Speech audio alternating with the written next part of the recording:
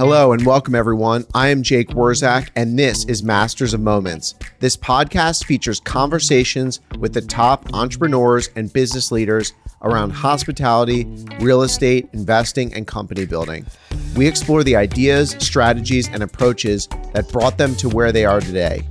Hear the insights, behind-the-scenes secrets, and methods you can't find anywhere else. This podcast is for you if you are a seasoned investor, an upstart entrepreneur, or someone looking to break into the real estate and hospitality investing world. I would love to hear from you by tweeting me at jwurzak on Twitter. And if you have enjoyed this show, I'd be incredibly grateful if you followed us on Apple Podcasts, Spotify, or whatever podcast platform you listen to. We record on video, so you can always find all of our episodes on YouTube, and be sure to subscribe. Thank you so much for joining me, and enjoy the show. My guest today is Vamsi Bonthala, CEO of Arbor Lodging Partners. He runs a vertically integrated hotel investment and management company. We talk about everything from how he got started in a very non-traditional way as a lawyer, coming into the hotel business, buying distressed hotels, scaling a management company, partnering with institutional partners, transitioning from high net worth investors. We even go into his new strategy of converting full service hotels to multifamily. It is a fascinating conversation about a journey of a growing company. Please enjoy my conversation today with Vamsi Bonthala. All right, Vamsi, I'm very excited to have you on the podcast. We've been friends for a good bit here, and you have such like an interesting way into real estate and hospitality. Actually, it's unique. So I think that would be a very good place to start, to tell everyone how you ended up in the hotel business. Yeah, by total accident. So that's what I'm saying. It's funny. I always knew I wanted to do something entrepreneurial, and I figured at some point I would try to do something. I didn't know it would be my like full-time job. I thought I'd have like a side gig here or there, or, own like a car wash or something like that. But, my story is I was an attorney. I was a private equity attorney working at a major firm in New York and working crazy hours, learning a ton, getting my butt kicked. And, at that age, it was a fun experience, like you living in New York, you work all the time and then you party all the time and there's really nothing in between. So to be honest, I got into the business because it was like escapism. I was working 18, 19-hour days. It was crazy. And, when you're working like that, you meet up with your buddies and you just start thinking like, man, what else could we do? It would be fun to go do something else. And I'm really lucky. One of my absolute best friends, I've known him since high school. We ended up going to college together. He was in New York as well. He was doing investment banking and finance. And we would meet at the bar or grab lunch or dinner, and we would just start talking about like how it would be cool to do something. I remember sitting in like a closing room once, and this entrepreneur had built this amazing business, sold it to a private equity firm, had this great exit, and I was just like, man, I'd love to do that. That'd be really fun. So we were talking about that, and really we just started looking on the side. He didn't come from the hotel business either, but both of us kind of just knew folks in the business. So it didn't seem like totally exotic. I always joke that if a bunch of Indian people did own balloon shops, we would be selling balloons right now. So it just happened to be something that didn't seem crazy. We saw people doing it. So we figured, hey, maybe it's something we could try.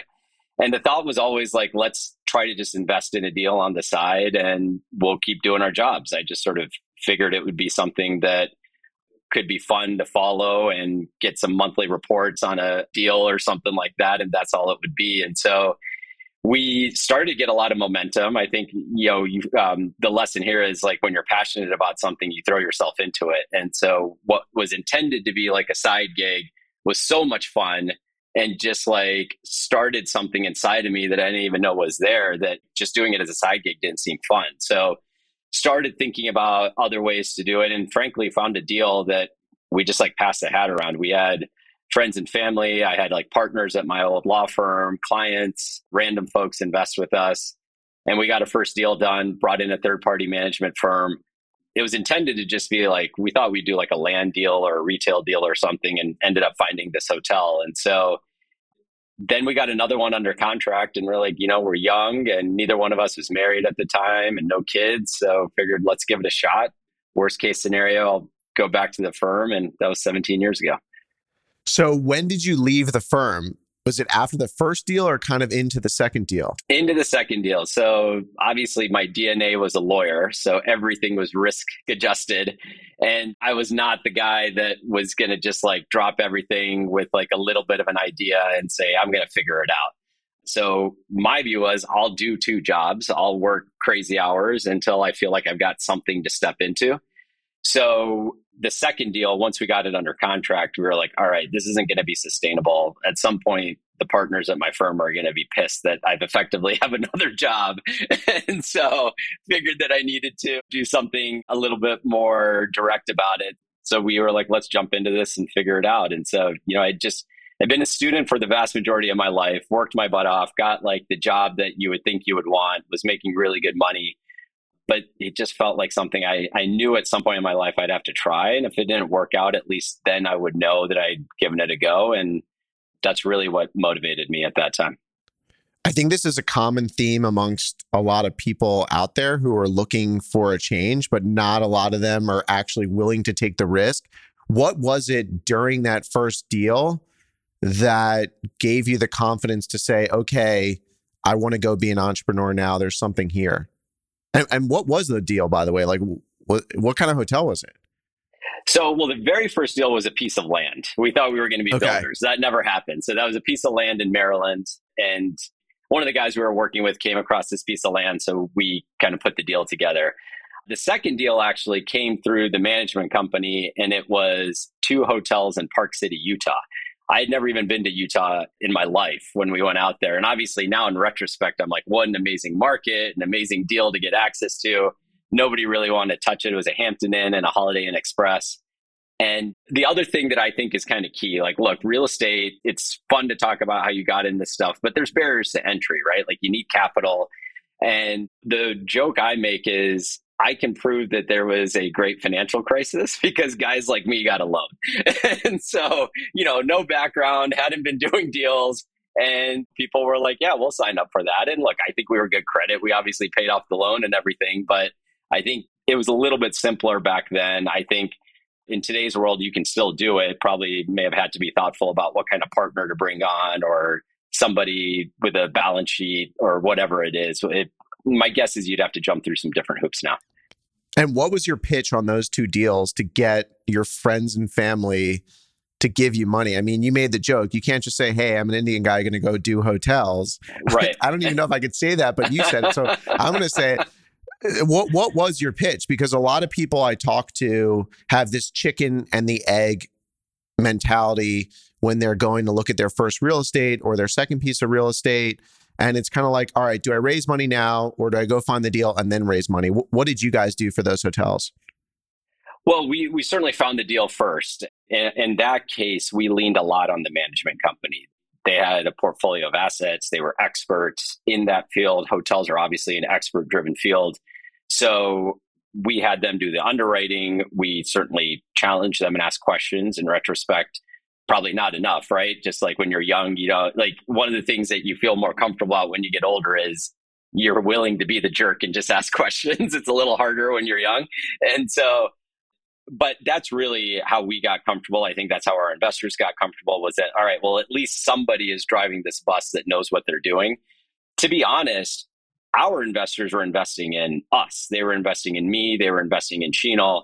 And they said as much, right? They were like, we don't know anything about hotels. And frankly, we don't think you know a ton about hotels, but we like you. And we think you're going to work really hard and be advocates for us. And so we're willing to do it. It was small money for those guys. So I think it was a way of just sort of like, I mean, honestly, I think half of it was, hey, we think it's an interesting investment. I think the other half was like, hey, he's a good dude. Let's help him out. And it was almost like a favor. And I'm obviously incredibly appreciative of it. I've got investors from that first syndication that still invest with us today. So really good experience. And always, you always remember, right? Like those first guys who took a bet on you. And I still remember like the first time I got like a meaningful investment. I just remember hanging up the phone and being like, oh my God, like, how did that just happen? Like, this guy is going to like write a pretty decent check and this is nuts. Like, he's betting on us. And so, but you take that, like, you have to take that seriously. I mean, even now, you always have to return people's calls. You always have to be responsive because this is hard-earned money that is being invested in deals. And it doesn't mean you're guaranteeing that it's going to always go well. We've certainly had challenges, but I think the important part is to show that you're at least taking it seriously. And knowing what you know now, thinking back on it, what were some of the questions that you should have asked that management company that was helping you diligence and underwrite the deal? What were the questions that, thinking back on it, you wanted to ask or you would have asked? Look, like definitely asking a lot more about what could go wrong and just being sensitive, not just doing like an Excel exercise and being like, what happens if it goes down 5%, but really questioning like, well, what could go sideways here? And it doesn't have to be as extreme as a COVID. It's not like anybody thought about that. Frankly, no deal would ever happen if we were underwriting COVID into every deal. But I think thinking a lot more about what the downside could look like. And look, we're deal guys. At the end of the day, to be forward looking, you have to think about the positive. If we only thought about the downside, like clearly we would be in the wrong side of like line of business. But I do think that I wish I had done more. And I think really it was actually post deal, like operationally, when we were getting reports and they were explaining what happened. In retrospect, I should have just asked way more questions about like our strategy and why we may have missed a month or why we may have overperformed a month and like what's happening and how could we cut costs. I think when you don't know what you don't know, it's hard to ask questions about stuff unless they're just really general.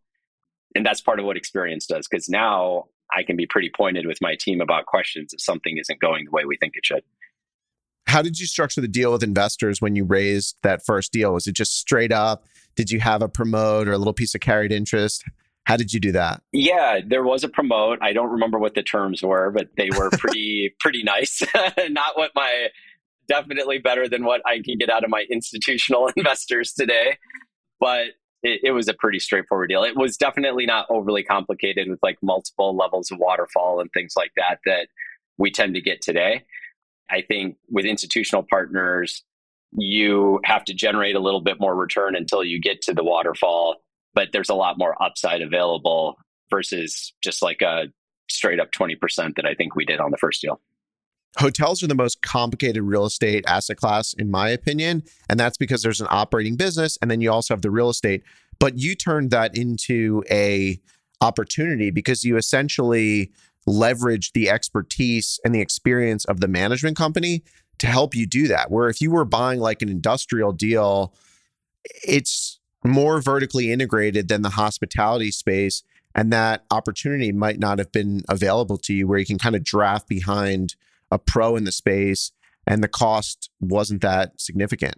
Absolutely. I think you hit on a bunch of things that work in hotels and why it was able to work for us. So, for us, we gravitated towards hotels because coming from, even though I wasn't like working at a fund, my clients were all private equity funds. All the deals I did were leverage buyouts, and same thing with Sheenal. He was coming from that world as well.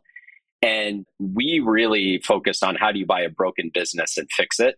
And that's a little bit harder of a thesis to take into an industrial deal or self-storage or something like that, where hotels, given that they are operating businesses, you can, like for a couple of guys that really don't have anything to offer but sweat equity, this was the type of real estate that you could roll up your sleeves and really get into the operations and potentially move the needle in a meaningful way versus, frankly, in some other asset classes where you're really just kind of going with the tide.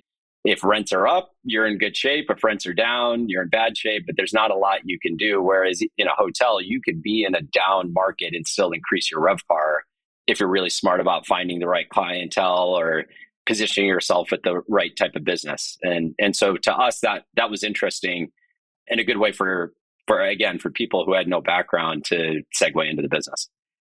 So that's also on the operations side, but then on the kind of real estate side, would you also be looking for, in the early days, broken real estate deals? Like what time period was this? Was this like during the GFC where you were buying from banks? Yeah, it was just before GFC. And then afterwards, really kind of cut our teeth during the GFC. So we started in '06. So '06, '07 into '08, I thought I was like the smartest guy in the world. And how hard is this? Like, why do other people think it's difficult? And even had a couple of quick exits and thought we were just so cool.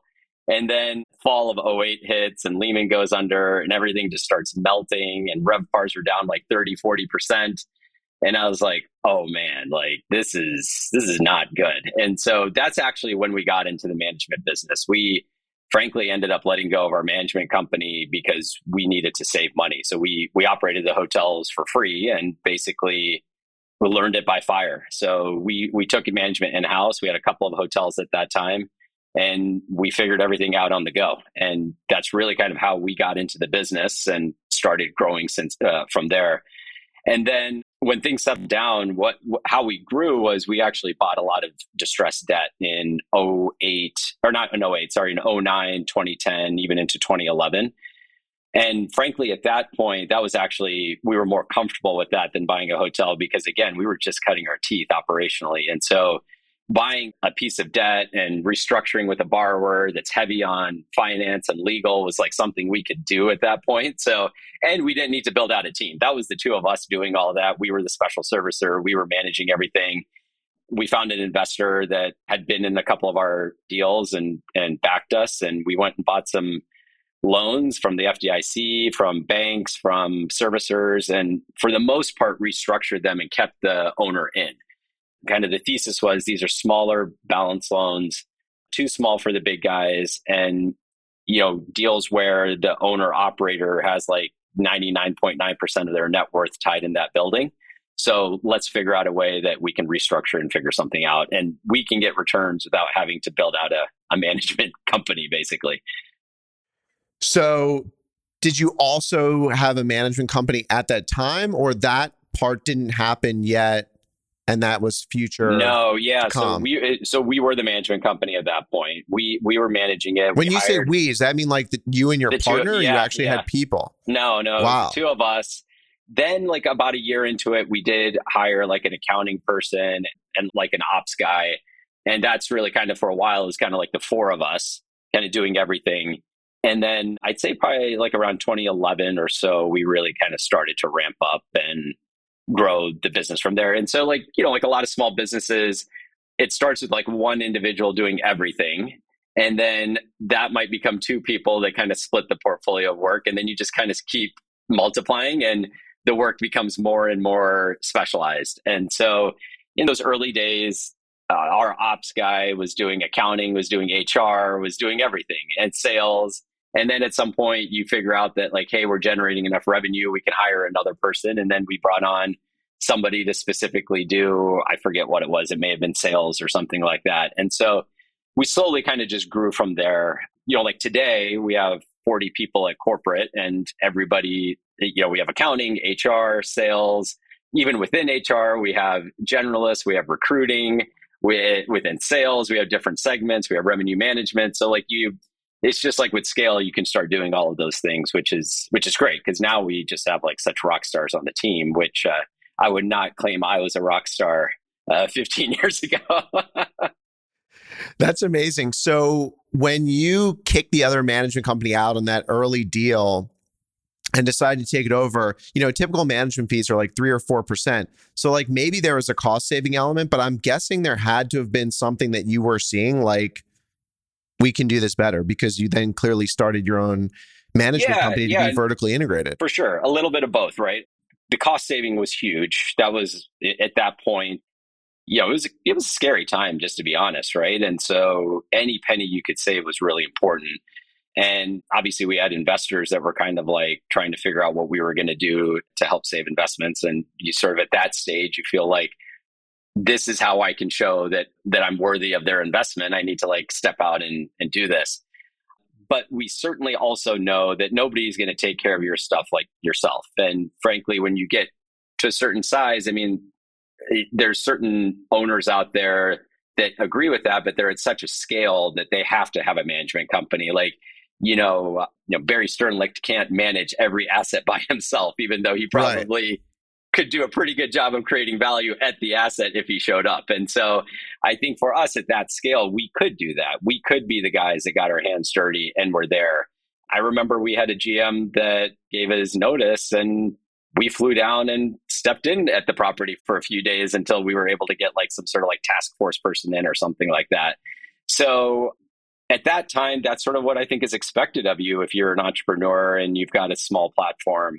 And once we got into it and we started like stabilizing and we actually started paying ourselves some fees and things like that, obviously at that point you start to realize like, hey, there's a real business here. We're getting better at it. We're starting to get really good at this. And if somebody else is like, somebody's got to get paid for this. And frankly, we might as well be the ones doing it because we think we can do a better job. And that really resonated with our investors too, because they started to be like, well, vertically integrated makes a lot of sense for us. We like that you guys are getting yourselves in there. And frankly, you can't hide when you're vertically integrated. Like one of the benefits of having a third party operator is you can be like, man, that guy really screwed up last month, but I can't do that anymore. I got to get on the call directly and kind of own up to everything. So did you start getting institutional partners when you really had a vertically integrated platform and that was something that they were able to latch onto?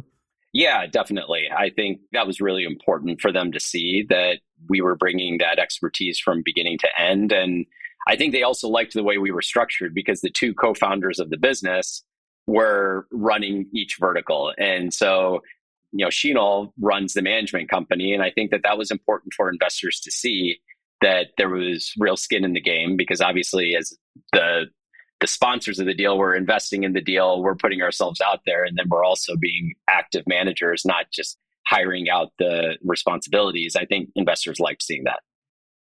A lot of real estate investors and specifically hospitality investors start out with their first deal in their backyard. You're based in Chicago. Your first deal was in Park City in Utah. So how has that shaped your philosophy in terms of growing your investment portfolio and your operating portfolio, learning how to manage from afar? What are the key things that you have taken away from that experience? Yeah, it's a good question. And so when we started the business, I am in Chicago now, but we were in New York. And I think I totally get the know your backyard and be an expert and all that stuff. Like that there's not a lot to argue with there.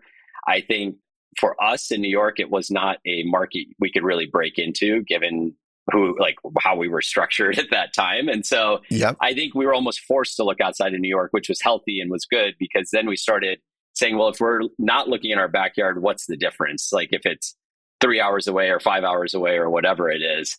And we had a management company. So we also were obviously leaning on them. It's not like at that time we were intending to do everything ourselves. But the lesson that's learned is, I think, two parts. So depending on your asset class, I think like a lot of multifamily folks, and we're in that, they have deep enough markets that they could just focus on like their home market or like markets within like 2 or 3 hour radius. And they can stay super busy and they can do deals at like real volume of real size. They can build, they can buy, but you don't necessarily find that in a hotel. And so I don't know if I knew that at the time. I certainly now know it in retrospect. But I think if you want to build a certain scale in hotel, you have to go national because it is difficult to just want to own every single hotel in your market. It's a lot of exposure. There's only so many that you want to own in that market anyway. I think at the end of the day, you tend to focus just on high quality markets and say, well, if it's here or if it's in another part of the country, that's okay. And frankly, I think for hotels, it makes sense. Maybe you don't need to do that in other asset classes. And the lesson learned was, given that we have kind of like a command and control market style of like a headquarters office and assets at this point, I think we're in like 30 different markets. You got to be like really on top of your policies and procedures and SOPs and all that kind of stuff and supporting folks on the ground because there has to be process to all of it. Because if it's just like, hey, call me when you feel like it, we'll figure it out. It gets really difficult to do that at scale and when it's spread out. But the other lesson that's learned too is that nothing beats eyes on the property. And so the benefit you have when it's in your backyard is that you might be like on your way back from Target and you're like, I'm going to pull into the hotel just to see how everything's going. Yeah, obviously you Exactly. can't do that now, but so you have to be so much more deliberate about it. Both, I think, and even now, I think it's one thing to have your team go out there. I think it's one thing for even Sheenal and me to go. And I think that it's important for us to not just, it's sort of like a trust but verify thing. I think we believe in our team. We have a great team and we have like really great systems in place. But we've made a much bigger effort to make sure that we're constantly getting to our properties, especially after COVID when we weren't able to go to them, that you just pick up so much more when you're there. And it seems like your strategy during 10, 11 was this distressed debt strategy.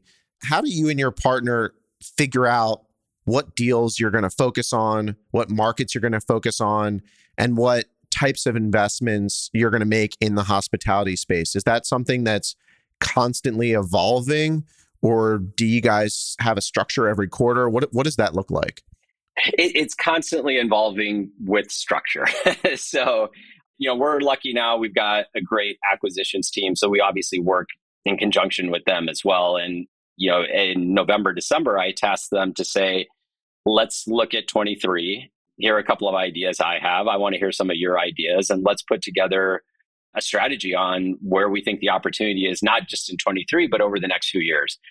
And we do that a lot, but I'd say the main reason I really made a focus of it this time was it felt like with what's happening with interest rates, that we are entering a new cycle. And when there's a new cycle, there's different phases of that cycle, and you want to be thoughtful about playing where the opportunity is at different times, and also looking ahead as to like how to pivot.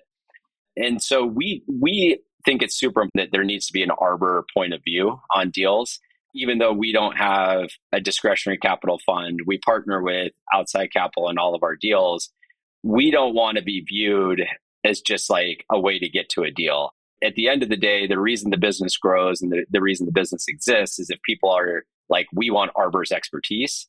We want Arbor's partnership to structure deals and source deals, underwrite them, operate them, and exit them. And not that they're like, well, we're just going to use you to get to a deal and then we'll figure it all out on our own. At the end of the day, we got to make their life easier and we got to make them money. And so we spend a lot of time thinking about that from a structure and investment standpoint. Like, it's pretty flexible because, again, we try to be formal and process oriented where we need to be, but then we don't want to create bureaucracy where we don't need to. And so given that we have tight decision making, we can sort of just be like, hey, this is what we're thinking about, and focus on that. And frankly, there's a lot of trust we put in each other. I mean, you can grow if people have the autonomy to kind of build their line of business. And we talk about all the big decisions together, and all the major stuff is jointly and unanimously decided on. But for the most part, Sheenal's running a lot of decision making at the management company, and I'm running a lot of decision making at the investment company. It's interesting how that works, because when you're in an entrepreneurial company like yours that's scaling and growing, I think a lot of people get into the trap of like setting up these formalized things that they hear about from their institutional partners or others, like investment committees and advisory councils. But then at the end of the day, even at some of those big institutional shops, it always seems to come down to like one guy's decision Yes. anyways. And how do you manage that process in your firm where you keep your acquisitions team incentivized, motivated, you kind of have these organized practices, but you're still entrepreneurial and like going back to basics on your decisions? It's a growing process. So look, a few years ago, we realized we were like trying to look at everything, and everything looked interesting and everything looked exciting, and we were jumping all over the place. You have to have discipline, even if it's just for your own use of time, because every deal that you're underwriting, you can't be also underwriting the other 5 deals that are flying by at that point. And so what we've tried to get a lot more disciplined about is just like looking for proxy data points on a deal first and foremost. So, like RevPAR in the market or something like that. Like that just tells us that there's like a certain level of health in the market, that there's enough demand and it's coming from different places. There's pricing power. So it's less because like in hotels, I don't think you can just say like, hey, here are the 20 markets we want to be in. That's similar to like some other segments of real estate can do. Because you could take like a bunch of secondary and tertiary markets in California that have higher RevPARs than the urban cores of pretty decent sized cities in other parts of the Yep. country. So from our perspective, we just wanted to be thoughtful about where do we not have to have everything go perfectly right? Where is there health in the market? Where is there some tailwinds? Where can we buy right? Sorry, first we're focusing there on just the market health. Then we start thinking about, can we buy this deal right? Do we like the basis? Do we like the story? And so I wouldn't say that there's like a specific like flow chart that it's like, if it doesn't do this, then you can't go to the next level. But also like Kevin, my head of acquisitions, has been with us for 11 years. And so you also just start to build really strong chemistry and have a good view of like what works, what doesn't, where did we have challenges, what do we think we're going to like to do and not. And you build off of that as well. But, to your comment about the investment committee, we tried that at one point and it was ridiculous because like we're this small company and Kevin usually would like just hop into my office at any time of day just to chat about a deal. And then it was like, well, are we supposed to wait till Monday or can we talk to each other now? Like, it just Right. When can we submit the LOI? It just seems silly. Yeah. It was like, just come into my office. Let's chat about this right now. And so maybe one day if we're like way bigger than we are, we'll feel that that's necessary. But right now, we definitely have pipeline meetings. We have deal meetings. We challenge each other on assumptions and underwriting. But it is definitely a combination of something that is fluid and happening in real time, as well as like a formal sit down where we're chatting about in a little bit more detail. And in your pipeline meetings, are you weeding out a whole bunch of deals, or is your acquisitions team, kind of, I don't know, not sandbagging, but like tightening up that pipeline where these are things that are pretty serious? It's the latter. We at one point kind of tried to just go through everything, and that felt really inefficient. And so effectively what we have now is we have like sidebars and conversations regularly of like, hey, we're looking at this deal. Here are a couple of things. We chat about a little bit and it's like, it doesn't really feel like a right use of our time and the pricing's off or there's too much risk around, franchise term, whatever it is. And so what we have now focused on the meeting is being deals that have made their way through the team. There's been some back and forth, and it's a little bit more of a deep dive kind of presentation where everybody can ask questions. And we've been doing that for a few months now, and it's been going great. I think our meetings are just so much more effective than they used to be. What were kind of some of the strategies that you laid out for 2023, maybe given your experience in 10, 11 or not? Is it a similar time or is it totally different? There's similarities, that there's pain in the capital stack and there's going to be repricing that's inevitable. It certainly has happened theoretically. It never really happens until you're forced to sell. And so we're not quite there yet. But the big difference is liquidity. So, during the GFC, and not that I was new, so everything was new at that point. So I didn't really know how to compare it to other cycles. But now that I've been like doing this for a little bit, the lack of liquidity is just like jarring to think about when you think about what the last 15 years have been like. I remember seeing deals that just would keep coming over and over to us because nobody was buying them. And these were like loans that you could buy at 60 cents on the dollar. I mean, that would last like maybe 2 hours today. It was a financial driven recession. And so as a result, like all the money players were tight on money. And so it was very difficult for transactions to happen. It was pretty quiet for about a year. And then things started to like open up. And so that's a huge difference. So I think what's going to happen now is when you do start to see some of the repricing happening, my gut just is that a floor is going to be found really quickly, because at some point someone's going to be like, that bid sounds really interesting to me. That's a good basis. I like the return. And then the new cycle has kind of begun, and then everybody else starts to flood into the market because they don't want to be too late on buying something. But I would say, so back to your kind of original question, like, where are we? We're trying to be a lot more thoughtful about deals in the capital stack that are above the equity. So buying debt would be great. Not necessarily seeing a lot of that, to be honest. Seeing lots of office loans, but that's not really what we do. And so Can you convert any offices to hotels? Is we that something you're looking at? absolutely, we're looking at it. It's tough for the most part. We've looked at a couple. The challenge there again is the ones that did work, at least for us, the basis, like the price we could offer for the office building was so light that the seller's like, well, there's no reason for me to do that right now. I'll wait until the lender forces me to make that decision. And so our view is we're actually looking at trying to originate some loans because pricing is so attractive that you can like historically equity like returns at like last dollar basis of 65%, 70%.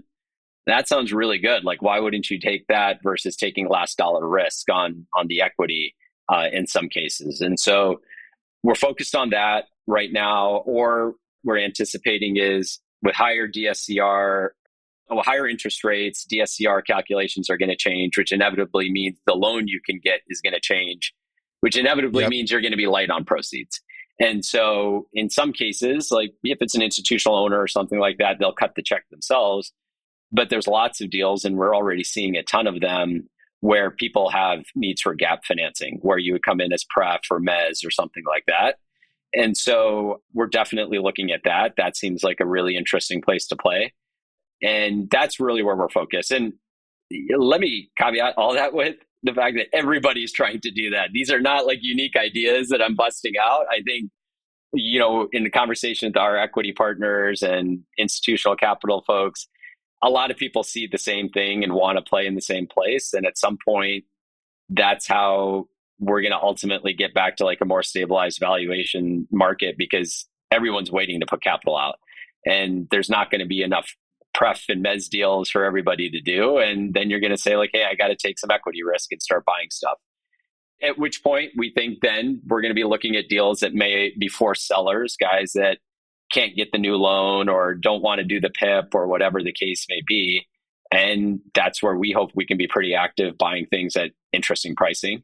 We're actually even looking at some new construction right now. And like you and I know each other, you know that we haven't dabbled in that before. We've talked about it, but we've got 2 projects we're looking at right now that just seem really interesting relative to what else is out there.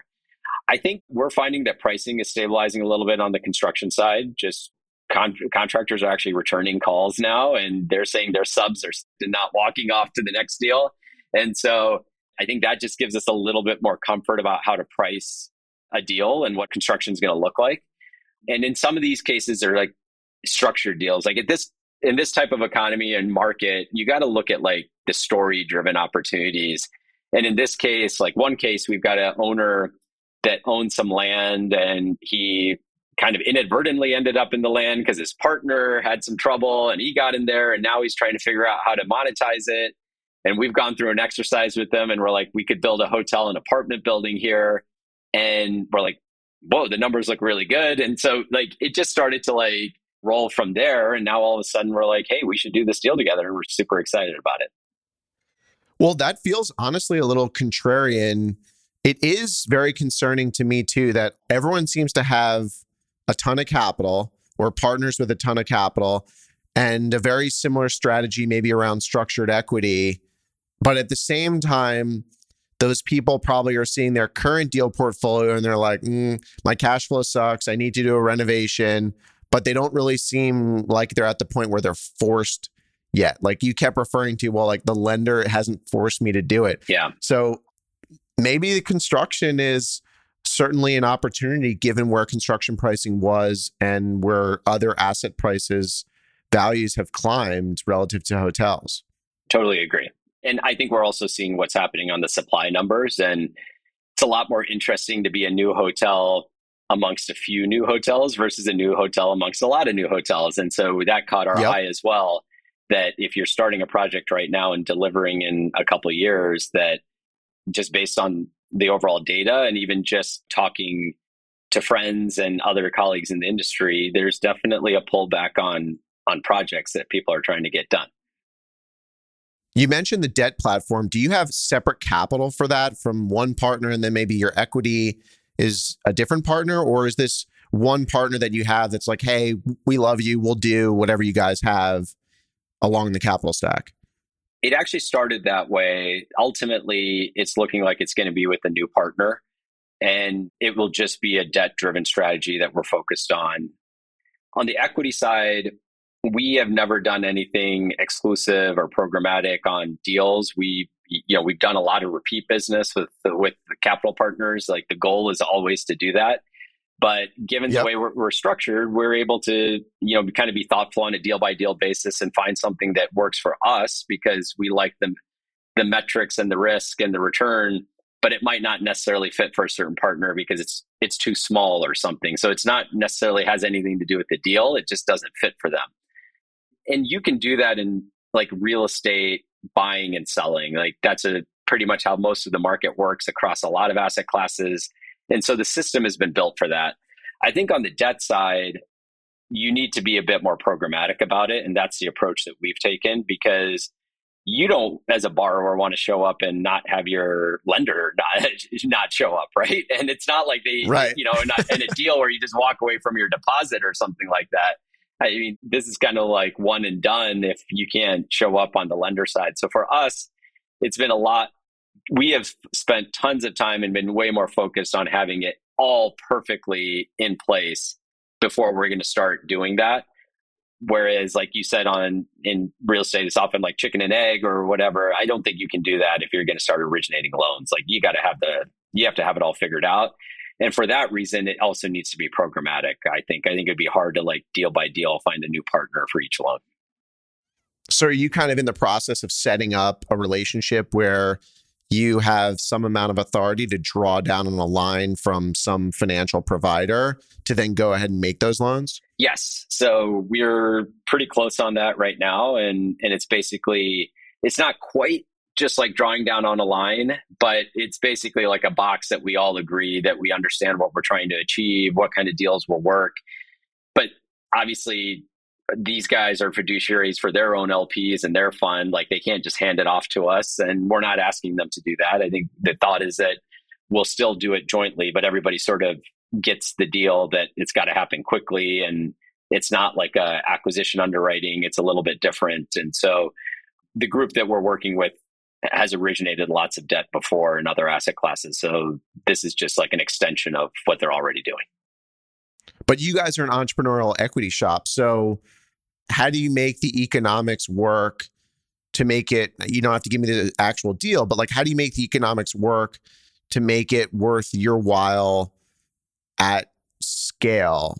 Is there fees that you're charging that's generating that? Yeah. And this type of stuff only works at scale, because like on a one-off deal, you get a modest fee, and that's not really worth it. Right. So I think the thought, like, there's not going to be any deal where just like you originate the loan, you get paid monthly, and then it ultimately gets paid off, and that's going to be a home run by itself. Obviously, contrasting with like a real estate deal where you build a hotel and sell it for like a multiple of what you built it for. So this only works if you have a longer term strategy. And our view is that we're using this as a good entry point, but it's not just a special situation strategy. We would love it that even when the market is healthy and good, that we're originating debt. We just want to create that platform for it. We think it's like a good evolution of what we do. But I think that where the other opportunity lies for us is, why are our capital partners partnering with us? They see us as the hotel expert. It gives them comfort on the underwriting of the asset, underlying value, operations, all that kind of stuff. We're also co-investing, so we're putting money at risk. And then obviously, if it does go sideways, we're ready to take over the asset. And then it sort of converts to a more traditional deal with a promote structure and things like that. So there presumably will be a couple that go that way. But the whole goal for the program is to make loans and get paid off. It's not intended to like get to the real estate. Interesting. But you have a promote structure maybe kind of loosely in place if you do happen to get to the real estate by accident. That's right. Yeah. Look, I mean, I think that's that's the whole reason the structure exists, is that lenders don't want to be, especially with hotels, they know that they're a little constrained at times on what they can do. It's an operating business and there's a franchise, and it's not easy to just say like, hey, I'm going to just show up and take the keys and run it. And I think it's smart on their part, to be honest, like if it's with us or if it's with somebody else, to say like, well, we don't want to be told what to do. We're the lender. And so if we have the system in place so that if our borrower doesn't pay and we try to work things out and we can't get there, or they run out of money or whatever it is, that we ultimately need to enact our rights, we've got everything ready to go. We've got the group that invested in it. They did the original underwriting. They've been monitoring the loan. They know the asset. Now that they'll just step in and take over. From what I'm hearing, it seems like you guys are almost exclusively focusing on institutional capital partners versus maybe where you started, which was a little bit more high net worth. Has that been very intentional? Did it evolve that way? And what do you like about the institutional partners versus syndicating deal by deal from a bunch of people? I would say that actually, yes, that has happened, and there was some intentionalness to it, but we are also evolving past that as well, because it depends on where you are in the market. And right now, institutional capital is not very active. They've got a box that they have to fit in, and they tend to work in lockstep with other institutional capital. And so like if everybody is kind of sitting on the sideline, it's hard to be an outlier and suddenly go out there and start doing deals. And so, and we saw that in other market dislocations. And so actually the groups that we're talking to now are kind of more family offices and multifamily offices. And we don't have like a specific like pro or con on why we want to work with them at any time. We just try to find the right capital for the right deal. Obviously, the benefits of institutional capital is that the scalability is amazing, right? Like we've got partners that we did one deal with, and then now we own like 7 hotels with. There's no limit on the capital. They can just keep going because they're huge. And right. So that is always exciting to be able to do bigger and chunkier deals that just get too big for syndications or individuals and things like that. And frankly, I have to admit, like going through hard times has been good with institutional capital partners. Like going through COVID, I feel like they were like pretty unemotional about it. They were really thoughtful. It was a really great partnership of working together and trying to figure out a solution, and not like, just like freaking out or pointing fingers and things like that. I not to say that individual investors are like that, but obviously the less of a organization you are and the more of an individual you are, the easier it tends to be to sort of just like go with emotion or go shoot from the hip on things. And so, and also what we don't like, and what why we moved from syndications a long time ago too, is that either we were making all the decision completely by ourselves, or we were supposed to get like 50 people to agree on something. Not by legal document perspective, but it sort of felt like that. Whereas right. In these joint ventures, it's just us and our partner, and it feels like we can be really thoughtful about what the right decision is. And even with like our family office partners or kind of like syndicator partners, they deal with all the investors behind the scene, and we just have a single partner that we deal with. And we've done a lot of deals with those type of partners. And in fact, we're looking at deals with those type of partners right now, because frankly, they are a bit more open to doing deals right now if it's interesting and if there's return, versus getting like overly, technical about it, for lack of better term. I think they basically are willing to see a story even when it feels a little uneasy right now. They're not. I find that those type of investors don't need to have like the perfect timing on a deal. And are you meeting those multifamily offices or syndicator shops on the street? Are you talking to them about a specific deal, or are you trying to seek them out through other means, build a relationship so that when you have a deal, you're ready to go to them and you know exactly what they're looking for? More of that. It's rare that the first time we show a deal to a new investor that the deal happens. I'm kind of trying to think back if that's actually ever happened. There's some partners we talked to for 8 years before we got our first deal done. So it's so much about building trust and chemistry. On the debt side, we've used tons of intermediaries and gotten lots of value out of the brokerage shops, big or small. because that is a bit more of a commoditized world, right? Like you do want to build a relationship with your lender. You do want to have that chemistry. But at the end of the day, you pay your mortgage and they are happy and they leave you alone.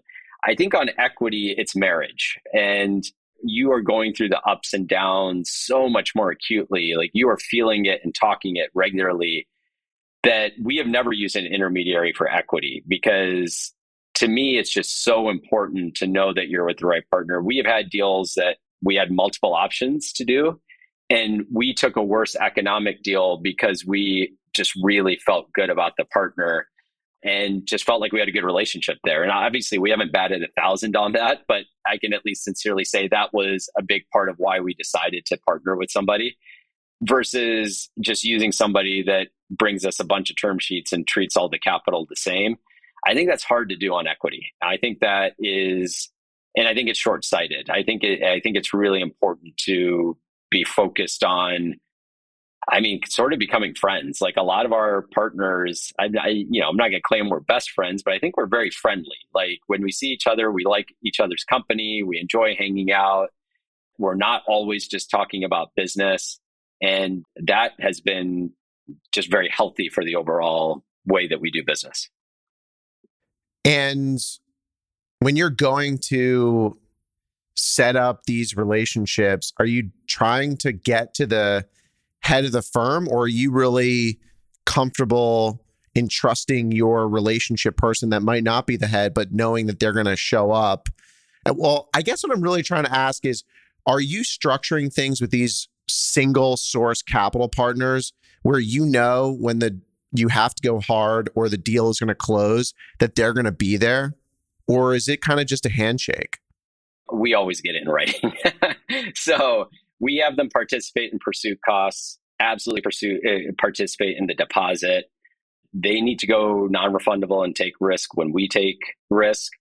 And that is sort of like a non-negotiable for us. And our partners get that. And we haven't really gotten pushback on it, to be honest. We've had a couple partners in the early days that were like, well, we'll sign the term sheet, but this is your deal. You're the one taking the risk. And when it's ready to go, we'll show up. And we just were not comfortable with that. We were like, yes, it's our deal, but at this point, it's our deal. And there's economics for us for finding and structuring and putting the deal together and coming up with the business plan. But at this point, we're selecting you to be our partner on this journey, and we should be taking risks together. And I generally have found that, at least on the institutional side, they all get that. They think that is, market standard, and that's the way that it should go. And that's how we get comfort, right? Because I would never want to be in a position where I've gone non-refundable on a loan and I don't have at least a term sheet that says, like, I know where the capital is coming from. Does that tend to be pari passu, or are you splitting that like 50-50, the pursuit cost, the deposit? So what tends to happen often is that the pursuit costs net of the deposit will be 50-50. The deposit can often be 50-50, but in some cases, like for really big deals, we've been able to have the fund take a bigger chunk of it, just because when you just look at it on raw dollars, it's a big number. So I'm not doing this. Sorry. Exactly. I want to move to the management company, because what I've seen you build is quite impressive. And it seems like you're now viewing the management business not as a tool for the investment side, but as its own standalone business. At what point did you start thinking about it that way, where it's like, oh, we have like an actual management company that is valuable, and then we have an investment business that potentially is valuable as well? That's so funny, because that's exactly how it happened. I don't remember the moment, but it was just like, oh, I guess that's actually, we built the business and we didn't really realize it. Like, we always just thought of it all like as just like one big blob, and it was all together. And culturally, that's how the company works together. Like, we all sit together amongst each other, acquisitions, capital markets, whatever it is. But at some point we were just like, we're building expertise. We built this amazing team, and this management company has like real IP to it, because like there's this know-how and this knowledge, and just like the way that we approach things, that is proprietary and unique. And we've been trying to focus more on that, even from like a tech side or a way that we do things of like, we don't want the pitch, which often is the case in management, which is we're just better. And so we always just are like, well, that guy's an idiot. So that's everyone's pitch, by the way. Exactly. We're going to run it better than that guy. And so that's obviously our, like, still a focus of our pitch. And we try to back that up. But we're also focusing a lot on like, what are some things from other ways of like technology or the way we're structured or whatever it is that someone's going to say, I can only get that if I'm with Arbor. And that's really important to us. And that's been a big focus for the last year or so. But yeah, I don't remember the exact moment, but it just happened at some point where we were just like, this is pretty cool. We've got something that, you know, we don't really necessarily think of it as a value separately, but we just think of it as more of like, hey, this is like something that can stand on its own. Along that way, even became something of like, hey, it's not like we're going to just manage our own assets. But at this point, we have 4 third-party management contracts as well. And that's a new line of business for us. But we had all the major food groups, we had all the people, we had all the infrastructure. It's pretty easy to apply that to other assets as well. And so I think owners have seen that. And it always felt a little cliche to me to be like, well, we're a management company that thinks like an owner.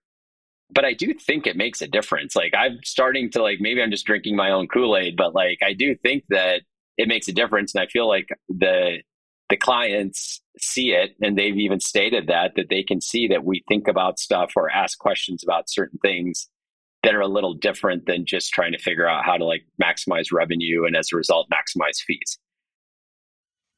Yeah, it's got to be a competitive advantage. I mean, I'm seeing it now that there's some management companies that have gotten so big. Maybe at a time they owned hotels and they were an owner, but now really they're just a management company, and the people and the culture of that company don't really have anything to do with ownership other than working for an owner. And that probably is an opportunity for firms like yours and mine to grow. Absolutely. And we noticed that because a lot of the folks that we have on our team came from large management companies and spent an entire career at third-party management companies. And there is like that 10% differential. They come in and they hit the ground running, right? They know how to run hotels. They know all the major things. But there is a little mind shift that is required as a part of like being indoctrinated to the Arbor way of thinking like an owner, which I didn't give enough credit to until we started to see it in conversation of like people just like, I mean, some of this stuff was just like, I remember a guy we had a long time ago saying that he didn't realize we needed to focus on the bottom line. Like that sounds insane, right?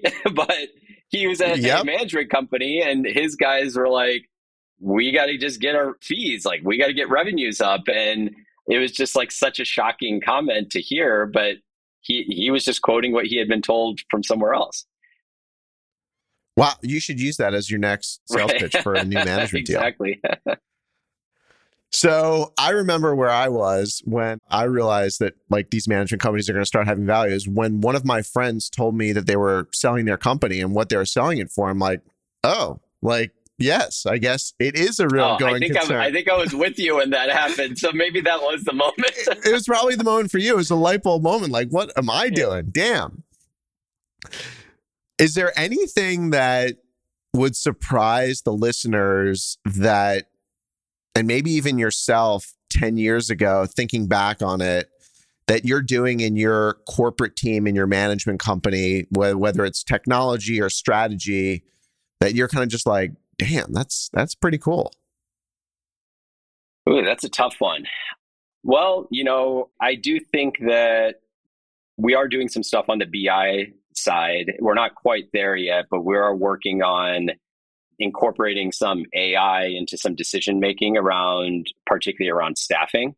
It sounds kind of straightforward, and we have sort of like a way of doing things and approaching it, but it's super time intensive, and it takes a person to be sitting there and scrubbing staffing schedules and like rearranging and all that stuff. And so we're actually working on something right now that we would be able to just basically make that, press a button, and it like realigns everything for you. And so when that gets completed, that's going to be super exciting. I think that's going to be in line with what we were talking about of like trying to do something proprietary for Arbor. That's going to be a way that we think we're going to find efficiencies where we've been beta testing it. It's actually been quite successful. So we want to get it to a place where we can just roll it out everywhere and say that that's like our proprietary technology. And that would be pretty cool. So on BI, now that you have such a big company with so many hotels in this platform, what tools do you use or meetings process to feel like you have really a good pulse on the business, maybe on a weekly or monthly basis? Yeah, so it's got to be a combination of things. I think that, you can't do it all in meetings and you can't do it all just in reports because, we have 40 hotels now. And when the spreadsheets come, I look at them, but it's like things just get lost. And then I'm just like, you forget to even look. Like a week later, you look at it and you're like, wait, that asset did that? I didn't even realize that. And so it's hard, right? And so I think that even with the data, you're thoughtful about how you organize it and how it flows. And so that like it is aligned with the way you're thinking about things and prioritizing things. And so that you're spending those meetings focused on the right assets, because there's no reason to spend 45 minutes of a meeting talking about the asset that's crushing it. You should be talking about the one that's obviously having challenges. And so we've incorporated basically a third-party software that layers on top of what we're getting out of our accounting systems and out of our property management systems. And you as a hotel operator know this, like the challenge with the hotel business is these operating systems have these massive firewalls. And so they can't really integrate very well with other systems. If you're operating on Hilton and Marriott, it's a process. Exactly. And so we had to find something that tried to ease that a little bit. I really wish it was like something that just sat on top of something else and you press a button and everything came out. But we're definitely producing a lot more on a daily, weekly, and monthly basis, just so that everybody has a bit more of a pulse. We have 4 big TV screens up in the lobby of our office right now that I'm looking at that have numbers from like guest satisfaction to internal scorecards that we create for our properties so that people can see how everybody is doing and how they're doing relative to one another. And so we try to like just have more transparency around data and information. We have everybody come in once a quarter to talk about performance and talk about specific metrics. And we have people organized into what are called pods. And so we're trying to align interests of folks in operations and HR and accounting and sales, where they are kind of being held accountable as a pod together versus just like someone in revenue management saying like, oh, that's a sales issue, or that guy saying it's an operations issue. Now we're together. And it's cool to see the questions that are asked, right? Like now in one of the meetings, we had like a revenue manager asking questions about expenses on the operations side. Like that never happened before. And I think that aligned has been really positive. But it's a combination of both. And I think it's also like you just need the right team to synthesize that information. For me personally, I obviously have my co-founder running the management business. So he's not involved in any of the deal stuff I'm talking about. He's like in the weeds on the operation side.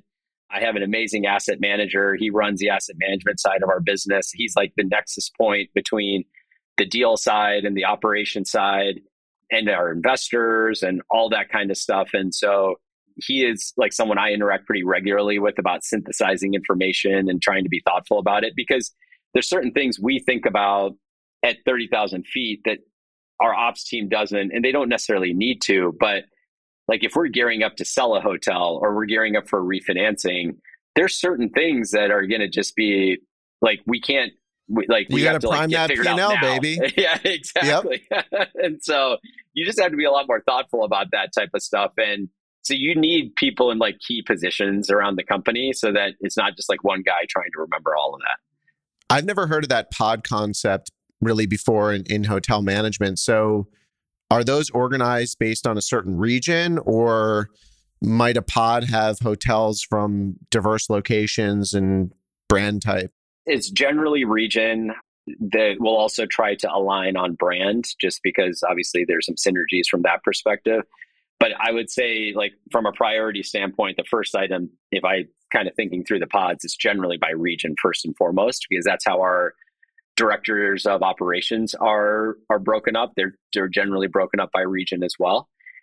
And then, some people are part of a couple of different pods, right? Because it's not like we have, for certain roles, it's not like we have 10 of those people or whatever it is. And so some of them are kind of involved in a couple of things, and there's a little bit of overlap. But generally, we like the whole team concept of it. It just feels like even the internal meetings they're running and things like that, it's not just, every revenue manager in the company and every accounting person in the company all sitting on the same meeting. It just felt really inefficient. So now we're finding a lot more efficiencies around kind of just like your group of hotels, and it's the same hotels you're talking about regularly. So you're at the office, there's this hybrid work thing. I heard a joke the other day. It's like a hybrid engine. You're on or you're off. They're not really working from home. Yeah. With those pods, are you making people like, I don't know, maybe they're all in, maybe there are some not there, but do they come in and meet regularly? How do you manage that in today's environment?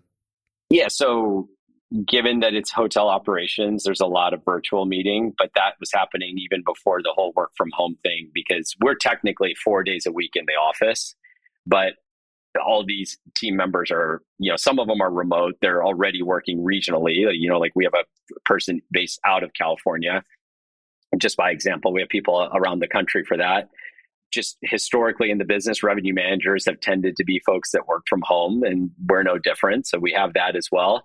And people are always traveling. Like even before COVID, I would joke that we basically had everybody in the office basically like 4 times a year, and they were all mandated group events. Like it was like team building or the holiday party, and otherwise you had like at best like 80% or something like that. And so I think now it's the same. We have those quarterly meetings that everybody in the entire company comes to Chicago and has to be in the office for those, including property people, or is that just corporate people? Just corporate people. And so we do, like when we have GMs come on board, we do the onboarding in Chicago. So there's things like that we do to have that connectivity to the office, and so that they can meet everybody in the corporate office as well. But I like that. But yeah, for everything else, like it's mostly a lot of virtual stuff. I want to transition to something that you just slipped in there. And you said you're in the multifamily business now. During COVID, there were 2 main things that were buzzwords once people started to climb out and invest again. One, I think, was this like sense of like outdoor glamping, camping, RV, Airstream trailer, kind of build a little cabin in the woods and call it a hotel. The other thing that everyone was talking about was converting hotels into multifamily. I don't think the latter materialized as much as everyone would have thought. Maybe that has more to come, but you are one of the people that have actually been doing hotel to multifamily conversion. So tell us like how you find those deals, how you think about them, what the criteria is, and what it's been like going over to multifamily. Yeah. So look, we've thought about it for a while about wanting to be in the multifamily space, but one of the decisions we made early on in the business is, and I mentioned this earlier, is that I deeply believe hotel is a expert-driven field. And so our view was that if we wanted to build a business and build an investor base and build credibility, we had to become hotel experts. And that's hard to say that when you're doing a bunch of different other things. And so for 15 years, we were exclusively hotel. We saw interesting things. We never got distracted. We always just focused on hotel. And that's all we did. Although we always thought it was interesting and we figured one day maybe we'll do it. And COVID hit, and there was a couple of things that drove it. So one, I'm sitting in like March of 2020 and I'm like, man, maybe I don't want to be 99.9% correlated to hotel. This is really rough right now. And you and I were on a lot of those conversations / weekly calls, therapy sessions. And so it felt like, hey, this is a good catalyst to say we should be thinking about other things that we could do and do well. And at that point, we kind of stepped back and we're like, we've been doing this for 15 years. We've had decent level of success. I don't think anybody can challenge us anymore that we don't know the hotel business and that we don't know operations and we don't know what we're doing here. So we felt like we had the confidence to now start thinking about other things because we didn't have to necessarily like prove ourselves on that side anymore.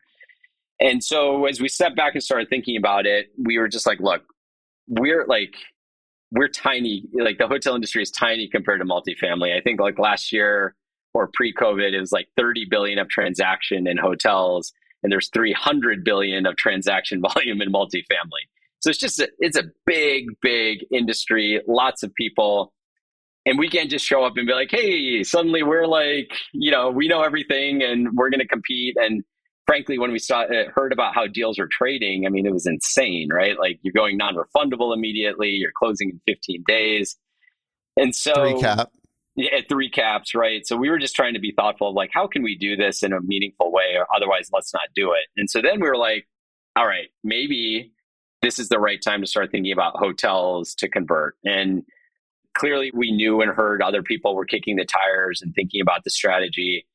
Most people were focused from what we could see on like Gen 1 extended stay hotels, where it's just like a paint and carpet job and you throw it back on the market and you start renting out studios. And obviously sounds great. And the two things that were difficult on that strategy were, one, those deals got picked over pretty quickly. And two, that was like the one segment in hotels that did halfway decent. So you couldn't really buy that stuff at pennies on the dollar. And so like the overall thesis like became a challenge. So then we started thinking about like zoning, or does that, sorry to interrupt, but is the third zoning, or does that not actually materialize zoning into for sure. a problem? Zoning for sure. I think of that as just like such a gating item. Like you're not even looking at the deal. We're not taking zoning risk on our deals. We'll take change of use risk based on due diligence with the city and things like that. But we need to at least know that multifamily is a approved use.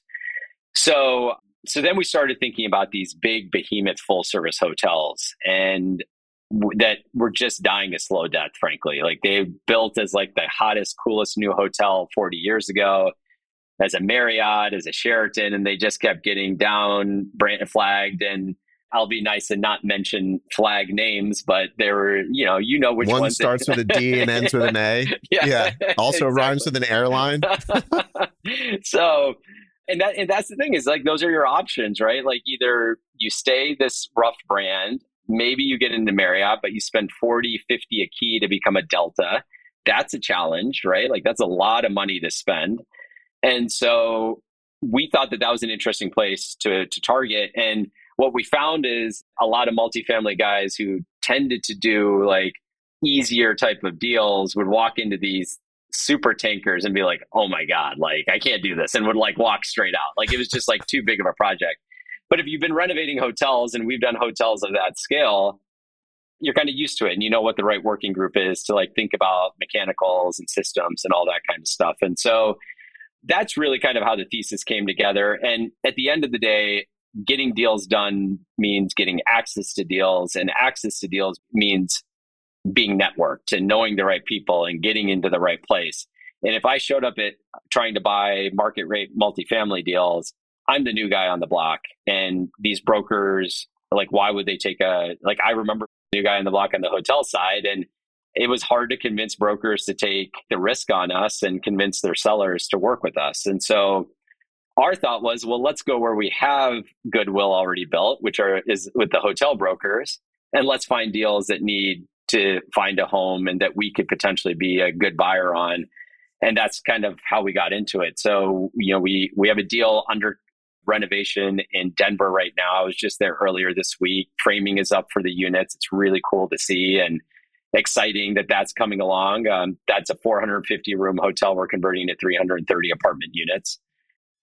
And how does that work? Is that like mostly studio? Like how do you divide up the rooms? Like what is the kind of framework you look like to say, hey, this is going to work now that you've done them? I mean, it's certainly driven by market. And then it's also driven by what we think, how we think it's going to be affected on a sale. So there's not a super deep history on full studio buildings being sold as apartment buildings. And so like all these Gen 1 assets we're talking about that are getting converted, they're all studios and they generate income and that's fine. But what we found is like some of the institutional buyers aren't buying those because they just haven't seen them in circulation long enough. But they're financeable, they're selling, they're still good value. We would certainly do that deal. I think in a deal of this size and this scale, and we have a large institutional capital partner in it, we were really focused on trying to make it look and feel as much like a traditional new build apartment building as possible, which meant that it needed to have more of a market rate type of mix of units. And so there's probably a heavier weighting on studios than normal, but it is workforce housing. So it's actually a good thing, and that's what's in demand. But we also have a ton of 1 bedrooms and a decent number of 2 bedrooms as well. And so that I would say for a lot of hotel conversions is not the norm. I would say a lot of guys that are kicking the tires and underwriting deals are just assuming that like, hey, it's 450 room hotel. It's going to be a 450 unit apartment building. And to us, like that was hard at that scale. That felt like a lot of studios to rent out. It's a lot of wear and tear on the building because that's 450 separately habitated units, right? And so to us, like at the end of the day, we wanted the right mix of like kind of people in that building. And we thought that like this would make it the most institutional upon a sale. But every deal is different, right? Like if it was only 150 units, we may have just done all studios, to be honest. And what do you do with these are big oil tankers like you described. What do you do with the ballrooms, the meeting rooms, the big kitchens, the lobby? Yeah, what do you do with all those spaces? Like it's actually, it's pretty fun. I mean, it's like super white space, creative type of experience. And so the sales office tends to become the leasing office. That's already kind of in the right spot. And, it's like one of the few offices that has glass walls and windows and stuff like that. We already have a great, like oversized gym. We have a pool. These are amenities you're generally not finding in, say, like our main competitors, which are like garden style 1970s vintage apartments. So you've got some of these amenities that are already there that we're just like cleaning up or enhancing. Actually, in some of the spaces, we're adding units. So we have a ton of meeting space in this building, and a bunch of it had great window lines. And so we're actually building in units that are going to be like super, super nice at the end of the day. Wow. And so we're able to add inventory as a result of that. And then we have like a community center. So this deal we're doing with a fund that has a super high ESG focus, which is like really important to us as well. So we actually have a third party called Project Access that comes in and works with community members on education and health and things like that. And they're actually like based out of the building for that. And then we'll have like a more like just community center for people to interact. We're looking at putting in a sport court, dog park, like all sorts of stuff that kind of as we get closer to finalization and we kind of see what we have to play with, we're going to add some of these other amenities as well. And I don't know if you know off the top of your head, but like in a market like Denver, what does that end up costing per unit to convert? I don't know that off the top of my head, so I wouldn't want to quote a number that doesn't make sense, but it's definitely all in. We're less than what replacement cost would be to like go build brand new. Wow. This was fun. Yeah, same here. I have a traditional closing question that I've been asking all my guests, and excluding your portfolio, maybe including, what is your favorite hotel? Oh, I wish you had prepared me. That's a tough question. Well, the podcast, you got to listen to it. We haven't launched yet. So in all fairness, like you wouldn't know this. I wouldn't have known that. That's right. Oh man, I love hotels in general. I love staying at nice hotels. And so I've stayed at lots of great ones. I'll tell you one recently. It was great. It gets great reviews, but it wowed me even more was the Grand Hyatt in Kauai. And I've stayed at like hotels that I think are technically supposed to be nicer and fancier, but that place just has like a sense of place to it that like when you're there, you're just happy. And it just like everything just feels right. And I think if you can do that as a hotel, like that's the holy grail, right? Like if somebody just is happy being there, You don't have to point to guest service. You don't have to point to all these things. It's just that the whole mix, the recipe comes together and you just don't want to leave. That's a good thing. And my entire family, like, my wife, 3 boys, we were all there and we were just like, this place is amazing. So when you want to return to a hotel, and I'm a guy that wants to go somewhere new every time I travel, I would say they did something right. And I can't wait to go back there. Awesome. Thanks for joining me on Masters of Moments, my friend. Thanks for having me. Good seeing you. Hey, everyone. It's Jake here. Thanks again for joining me on this conversation. Be sure to subscribe on Apple Podcasts, Spotify, or YouTube. Lastly, don't forget to follow me on Twitter @JWurzak. I'll see you in the next episode. Jake Wurzak is the founder and CEO of Dove Hill Capital Management. All opinions expressed by Jake and his guests are solely their own and do not reflect the opinions of Dove Hill Capital Management. This podcast is for informational purposes only and does not reflect or represent real estate, financial, or investment advice.